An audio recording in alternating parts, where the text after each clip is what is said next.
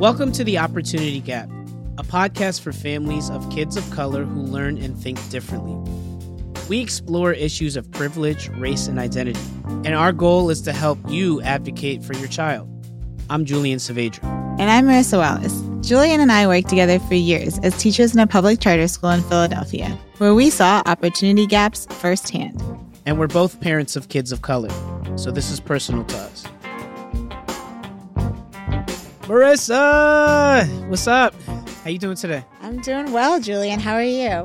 Excited to jump into what we're going to talk about. Yeah, I think this kind of came up in a conversation that we had recently, and I think it's an important topic because it's the beginning part of our children's educational experience. I'm looking forward to having an honest conversation about early intervention, what that means, and then just talking about some potential shortcomings of the program, some areas in which it's not doing what it's meant for, which is supporting children from birth until their school age. Is that what happens before they go into school? I'm looking forward to having this conversation. I think today is really important to bring about something that doesn't really get talked about a lot, the idea of early intervention, specifically for, our babies, our toddlers, before students are going into school, and how there's such a disparity between the experiences of our white students and our Black and brown students. I remember when our son was a couple of weeks old and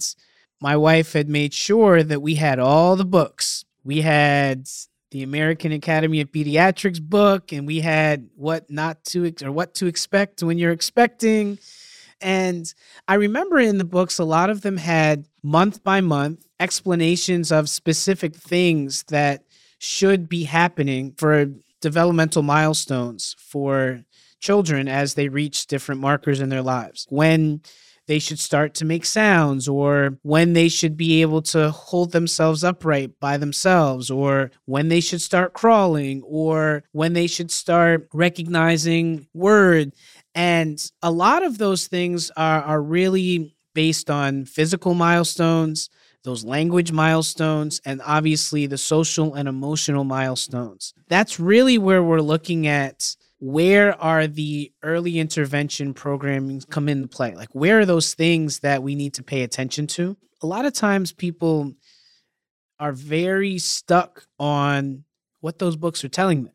That, my kid didn't crawl as soon as your kid did. You're right. We're constantly thinking about, are they hitting the milestones? We're having conversations. We're seeing other parents with their children, and we're making that comparison. So what early intervention is it's services and supports that really are in place to help young children who are experiencing developmental delays. And so those developmental delays can be small to large. I know that it's often what happens is when there's a notice of whether it's a language or a physical milestone or something social emotional where it's a child is performing not where they're supposed to be or below average in those areas, oftentimes with their pediatrician would have that conversation with the family and then recommend going through an evaluation process. So we're going to hear and talk about some terms that are similar in the early intervention process to what we've talked about on this show as far as the evaluation process at the school age level. But so it's important to understand and differentiate between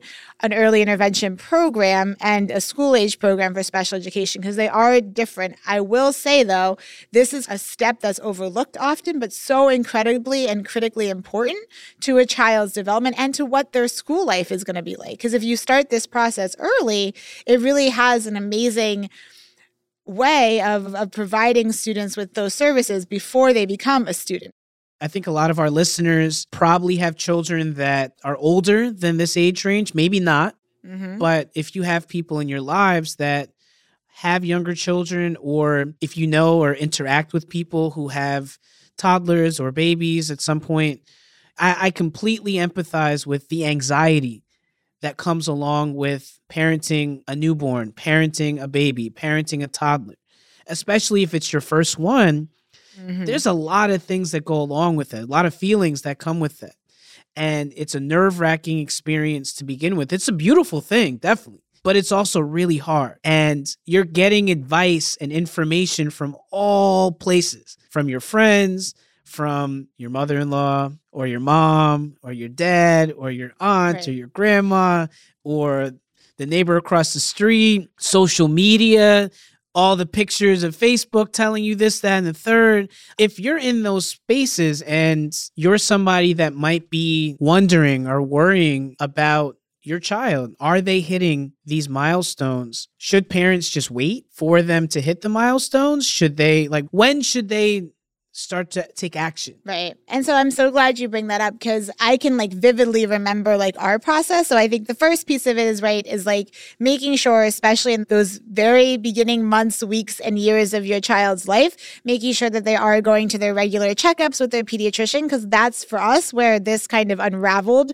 and where we got the information. Because even as an educator, I honestly did not know anything about early intervention until I became a parent. I'd heard about early intervention, but I didn't personally interact with it until my son. Two things, right? There's a knowledge gap that we have, and then there is an access. We have to also talk about sometimes the access to these services are not easily accessible for all families. Right. So for us, because I was an educator, I had some thoughts and some, again, also falling into the comparison trap. I was like, ooh, Lincoln's not communicating verbally as much as I believe he should for his age. It was his 18-month appointment that we were going for his check-in with his pediatrician. And so if you're a parent out there or a guardian and you've ever taken a kiddo at that age, you may or may not remember they ask you all these questions. So before you even get seen by a doctor, there's just this list of questions about their development. So all the things that, Julian and I brought up, the physical milestones, language milestones, social and emotional, they start asking those questions. And so for us, it was one, I encourage everyone to answer those questions and those surveys honestly. The part that stuck out to our pediatrician was his limited words. So he didn't have a whole lot of words at 18 months. And so, of course, that led to some behaviors, right? Because he's not able to verbally tell us or ask us. And so, therefore, there was crying and tantruming and some other actions and behaviors that were happening because of his limited vocabulary at that time. There wasn't a huge concern. However, our pediatrician was on it and was like, here's my suggestion. Let me give you the contact and the information to follow up with early intervention services, give them a call and set something up. And so that was our beginning. Again, step one. Okay, so now I could have done one of two things. I could have ignored it. I could have been like, he's fine. He'll grow out of it. Or I could have just been a busy mom and not ever followed up. But thankfully, we made the call. We got an appointment to have him evaluated. And the great thing, and now I know it's pandemic time, so life is very different. But at that time, they came to our house. So it was a really easy process. Yeah, they came right to our house and did the evaluation at our house. And we're pretty communicative with getting us information and letting us know that he did qualify. He qualified for speech services. I know that's probably really hard. At that point where you're evaluating your 18-month-old son, did that cause any feelings? It did. And I'm the kind of person, I want the information. You know what I'm saying? So I was more relieved that someone was going to give me information so that I knew what to do next and that I knew that my child could get the support, because that's really what early intervention is. It's identifying a delay. It's whether that delay is, in this case, it was a language delay, whether it's a physical delay, social, emotional, whatever that delay is, they identify it. And then the really amazing thing is they believe in incorporating the families into providing the support. So once we knew what his delay was in, it turned into really hands-on therapy where now I was working at the time and Mario was home. So it was more like teaching the parent how to interact and how to build these language skills together, which was really cool. So let's bring out a couple of things with what you said. First, thank you for sharing your experience so far. And we're obviously a little different than all parents out there because we both are educators too. So how we take these things is going to be a little bit different because it's been part of our career. But I'm thinking about all the parents that are not in education. I'm thinking of all the parents that are potentially experiencing this and they might not have the immediate wherewithal to know, oh, maybe something's going on. Maybe I need to speak up to my pediatrician. Maybe the whole point of this show particularly is focusing on the gap in opportunities for our people of color versus those that are not. The statistics are wild. That's also something that again, we don't really talk about this side of things, but listen to this. For families of color, access is far more limited. So this statistic comes from the Education Trust. The probability of a child being identified as having a developmental delay and using early intervention services is drastically different depending on their race and ethnicity, comparing this to their white peers with developmental delays. Black and Latino children with developmental delays are 78% less likely to have their need for early intervention services identified. Black children specifically with developmental delays are 78% less likely to receive early intervention services. This report will be found in our show notes. And honestly, I didn't even know that. Until we started to really dig into this, I had no idea that there was such a drastic gap between the identification, but also the actual reception of the services that are out there. And Marissa, tell them, what are early intervention services in terms of cost? Certain early intervention services are free in all states. So again, like I said— say that again. What is it? Certain early intervention services are free in all states. So free. We were really fortunate because every single service that our kiddo had was completely paid and taken care of. So it does, just to further that, you may be charged on a sliding scale or through your insurance for early intervention services that are not free. So there's different classifications, there's different levels of services. Right. I can't speak for every child and every family. However, for the most part, and at least the initial piece, right? The initial piece of getting into early intervention, that part and finding out what your child needs is going to be free. So you cannot be denied services, though, if you can't afford to pay for them. So that's important for families to know, too, that even if there is a cost attached to it, you cannot be denied for that service. So again, just similar to when we've talked about the special education piece, there are things in place to protect and to ensure that children are receiving the support that they need. Because I promise you, early intervention is so critical in your child's development, and it is a game changer for when they transition to school age. So it has so many benefits. However, right now, I think our conversation based on these statistics is what the heck is the barriers? That's really concerning to hear that such a large percentage less are receiving such important services. What's the why behind it? Well, yeah, I was shocked. I knew about early intervention from my educational background. I knew what it was. And then our pediatrician was amazing. So she always told us what to expect coming up. And she was way more well-informed than books. So I felt comfortable with her. But I know that that's not the same experience for everybody. I think that we were able to procure a really solid pediatrician that could devote lots of time to us because we were going to a hospital in a wealthier neighborhood. And we were privileged enough to have that. And I think one of the largest barriers is always going to be around income. And we know that income and systemic racism are tied together. And for many of our Black and brown students and pre-students, children who are not even in school yet, those that are in low-income neighborhoods don't have access to adequate health care. They also, because they don't have this access to adequate health care, they don't have the same pediatrician experience that those of means have. So instead of having a 25 or 30-minute appointment with a pediatrician where you can ask lots of questions, where you can have this working relationship, where you can email back and forth or text message to call, you might have a situation where you're going into a clinic and the appointment is 5 minutes. It's a really quick, let me check off the list, let me weigh the child, let me make sure there's nothing wrong. All right, let's go on to the next person. So the relationship isn't even developed to a point where you feel comfortable as a parent with bringing up some of the worries that you might have. So I think one of those big barriers is in low-income communities specifically, the lack of healthcare, the lack of adequate pediatric services, and the lack of access to a working relationship is really something that holds people back. And it's concerning because it made me think about a parent that I was talking to. This was years ago. And similar to us, the parent came from a place of understanding and some privilege and knowledge of what their child deserved. However, they had to take their knowledge and actually step up to the pediatrician and was like, hey, I know there's these services out there. Can you tell me about them? Because it didn't come up in a conversation. But now I'm also wondering and concerned with how much we know that our healthcare system is so overwhelmed.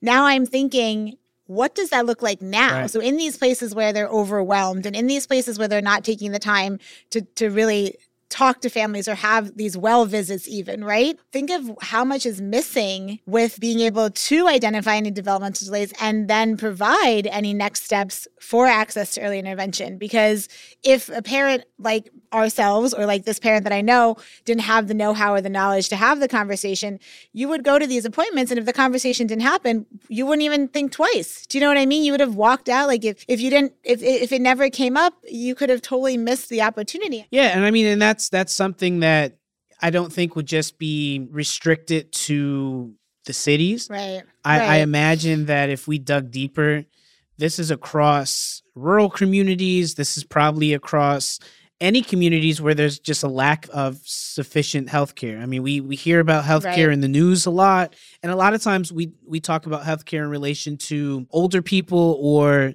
folks that are not getting healthcare for existing conditions, but we don't really talk about the beginning of someone's life. Right. And this is the preventive piece. Exactly. And this is a very extremely preventive measure that in many cases, if some of these developmental delays were brought up early on, then it could potentially prevent further down the line issues that happen in school. Because a lot of times we see that our students of color are coming to school behind their white and wealthier peers due to all of the things that are happening related to systemic racism, but also due to the fact that potentially they're not getting intervened with all of the potential things that could be solved or addressed like you had with Lincoln. And we were fortunate because, like I said, it was every piece of the process. It was me having my own assumptions. It was me taking the time. I hate doing surveys. Just real talk. When I sit down, and I vividly remember sitting at that appointment and I'm like, it was 30 questions. And I'm just like, I really just want to click anything right now. I just want to be done with the survey. I'm thankful that I obviously allowed myself to be honest because then it triggered the next conversation, which was, okay, here's the next step. And then again, I had a choice. I left the doctor's office with this information. I could have just ignored it and not made the call, but then I made the call, got the services. And so just for everyone out there who's listening, understand that there's such a wide variety of services they provide too. So it's anything from in our case where we had the speech therapist coming to the home, working alongside my husband to work with Lincoln, to having, if your child is at a daycare, they will have services where they will go with the child to the daycare and provide the services there. I had a family who had a child who they had some behavioral developmental delays, and they actually had an assistant who was with the child in the daycare multiple times throughout the week. So it is a variety of things that are really involved in early intervention. And the cool thing too is just like if they were school age, there's progress monitoring. So there's checks that happen, and I've saved to this day notes, tons of notes. Every time our person would come, they would document everything that happened and they would give it to us, a copy for them, a copy for us. So I have this whole year of Lincoln's life documented on the progress he made. So I hope, even though there's barriers, my goal is to have everyone who's listening understand the benefits and know that just like we said in that blurb about the fact that they are free services and that you cannot be denied for services. So hopefully that's sparking in families who might be concerned about their young ones to have these conversations with a pediatrician or a trusted friend or someone who can connect them in their community to these services, because that connection piece is key. It is. And I think on the flip side, even the impact is also felt in underfunding the early intervention programs that are available in low-income areas. That there's the pediatric side and the healthcare side, but then the other side of it is the actual intervention program. So say by chance the families procure some sort of programming and they finally get early intervention services. What we're finding across the country, many of our programs that are available are not getting funded properly. For example, in the Bronx and Manhattan in 2019, there was a social service agency called University Settlement, and they employed early intervention therapists that spoke 11 different languages, providing services to over 350 kids. This program was closed in 2019. Over this 10 years, other programs like that closed all across the city of New York. A lot of these evaluations that are happening were by therapists who would have to travel a lot farther from their homes in the suburbs or their homes away from the low-income areas. And so they couldn't service as many kids in one day as if they were in the suburban areas. So if I'm a therapist and I'm a mobile therapist and I'm located in one of the suburbs, but I need to do all of my programming in the city and I'm not located or my office is not in the city, the amount of families that I can see in any given day is vastly smaller than the amount of families that I might be able to see if I'm closer to where I service the kids. So that barrier in and of itself impacts the amount of people who are seen. How is that even remotely close to being okay? It's because just like the shortage in the teaching world, right? There's shortages in this area as well. And that's a huge issue. And we have consistently, as a country, sit there and pump funding into reactionary services as opposed to prevention. Like that's been like an ongoing thing. Like these preventative services that would help so that there wouldn't need to be all of these reactionary services, where we've always been backwards with that, because I'm sure we were super fortunate, but I know our story is not what everyone's experiencing. And I do think you bring up a great point, is there's just not enough funding to cover those that are doing this work. And that's why there's probably not people out there doing the evaluations, because the ones that are probably overworked and underpaid. How do we start to actually make some movement on making some of this happen in low-income areas, in Black and brown communities? Because 78% is unacceptable. And I'm hoping that our first step today was just the awareness, right? Like, I just think that there is, as I mentioned, like I, as an educator, did not really understand or know enough about early intervention until I was a parent. So there is clearly just knowledge gap. So I hope that our first thing that we've done for our listeners is provided awareness. I think the second thing is providing facts, right? We don't sugarcoat it for our listeners. We are honest and we tell the truth. And so now that you have the facts, like knowledge though is power. So now that you have the facts and you know that there are services that are free, and you know that you should not be denied those services if you can't afford them, it is now about finding those people to have those conversations with, whether it's your pediatrician, whether it's someone within your own circle or your community that can get you connected to make sure that your child has what they need. Because I will tell you this, like the success story that I've experienced, Lincoln did an entire year of early intervention services. And then when he was 2.5, he tested out. And we went from being concerned that he was going to need to continue to have early intervention. And most likely we were like, preparing for him to get identified as a child with a speech or language impairment that would have then carried and transitioned over to school age, and he would have then needed special education, which we were fine with. We really were. We had accepted that was potentially his journey. However, in 1 year, the progress that my kid made, give so much credit to Miss Tanya and to the other people that worked with Lincoln. And it was truly a team effort. And I believe because of them and because of those services, he was able to transition out and not need school age services. So it's just another one of those things that goes not said. We don't talk about it, and it just, other people are benefiting from it, but it's designed to benefit everybody. All children should be experiencing a situation where they get what they need. And if there's a position where we can potentially intervene before students go to school so that they are prepared and ready to walk into a school building and ready to learn, then we need to make sure that it's happening. Share that early intervention is a right. It is not a privilege. It is a thing designed to help everybody. Make sure that you're opening up conversation and ask those questions. And Marissa, thank you so much for sharing your story and sharing the success story, because it works. Right. It works. And I want there to be more stories like that. I'm hoping that we achieve, that's the goal, is by making this an awareness, by working towards equity for every child. And Lincoln is a unique kid, so I'm just glad he received what he did receive. We were very fortunate. For more information, please check out show notes for all of our resources that we mentioned today. This has been The Opportunity Gap, a part of the Understood Podcast Network.